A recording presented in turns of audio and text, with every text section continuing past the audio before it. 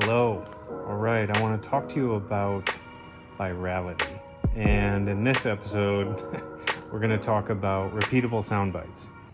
So, I haven't ever heard this phrase quite put it like that before. And we've said it a lot when we've been advising other companies on how to make their messaging basically get relayed from one person to another.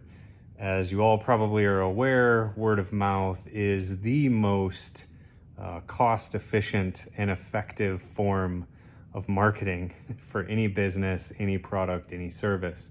So buying ads is great, but if people aren't talking about what you've got, then your NPS is probably a little low. So, okay, repeatable sound bites. I like to keep them 3 words, and I like to keep them action-oriented. So one of the best ones is Just Do It by Nike. That's a classic, right? It's the principle behind repeatable soundbite is this. Basically, when someone hears it, they can then take that and use it as an explanation for someone else that they can give to somebody else.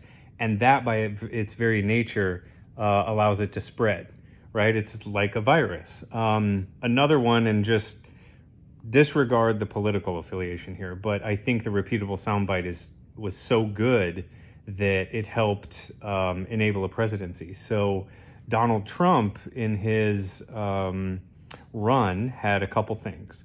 One was Make America Great Again, right? So 4 words, but his constituency took that phrase, that repeatable soundbite, and repeated it on social media, in face-to-face conversations, at work.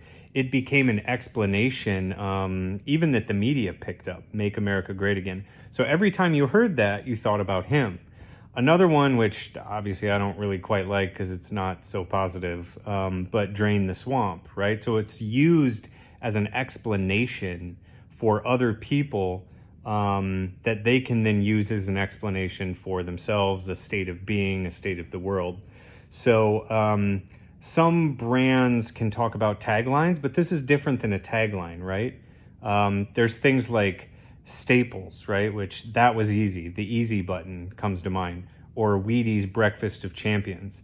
So that's more of like a state of being, right? So like Wheaties Breakfast of Champions. I don't go around and say that to other people. It's just a state, right? Same thing with the easy button. That was easy. I mean, that has a little bit of virality built into it. But Just Do It is sort of interesting because as you hear other people say it in real life, it then triggers the brand, Nike, as well. So if you can use plain language, if you can keep it short, 3 words, and if you can make it be an explanation of something that people would then use to help explain the world around them, we believe that more than anything else can help a message and a product or a service or a business go viral. And once it does, you then own that phrase for decades, right? I mean, just do it. Nobody else is going to take that phrase. So that's repeatable soundbite. Let us know if you've used any in the past, how they've worked, any that you've found that are great out in the wild. And if you need help, head on over to everettadvisors.com. All right, have a great weekend. That's it from us. See you later.